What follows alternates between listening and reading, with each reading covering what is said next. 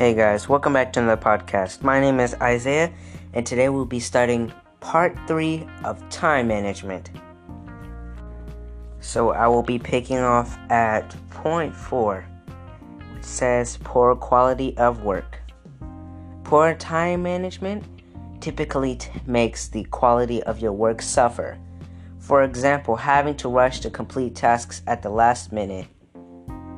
Usually it doesn't go well with your time, and you can't do what you were planned on doing next. 5. Poor reputation. If clients or your employer cannot rely on you to complete tasks in a timely manner, their expectations and perceptions of you adversely affected.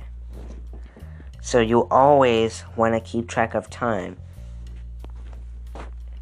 Okay? And the next point, I've already said this, but plan ahead.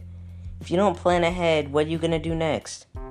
You always have to plan ahead and follow through with everything that you have in order. If you don't do one thing, you'll topple over and you won't be able to do the next. Like, seriously, you need to plan ahead so that you'll be ready for the next things.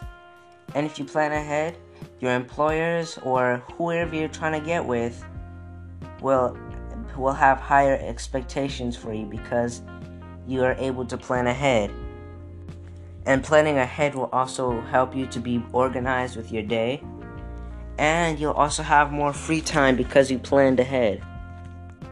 I can tell you, planning ahead and these steps have always helped me to have more time and to manage my time wisely. Prioritize your time with the important things, not the less things, like, watching TV. That's not really important. You could be doing other things, like if you are religious, you could do those things first. Or if you, reading a book, actually. Reading a book is very good, and most successful people read books. That's why most successful people that you see now are where they are, because they started off with reading books. And also, you always want to finish your tasks and always have a to-do list so that you can check off those things that you've done, which also falls in with organizing yourself and planning ahead. Those steps, I can tell you, will work.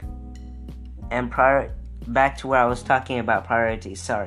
Priorities. You want to have, I can give you an example. Like a teacher who has a jar. She shows her students a jar. And she has sand, pebbles, and rocks. And she shows the students the rocks, which the rocks are the most important things. Then the pebbles are the minor things, and then sand is the things that you can do if you have free time, like watching TV.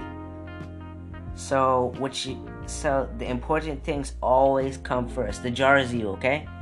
So the important things always fill up your jar first. So let's say you have to go to work. Work is very essential, because if you don't go to work, then where are you going to get your money? So you put the rocks first, and then the pebbles, which are the minor things, which you would do next, so that you're planning out your stuff in order.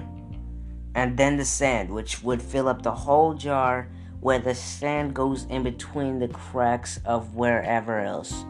So you're basically filling up your time so you're basically prioritizing your time wisely, so you can do what you want and also get stuff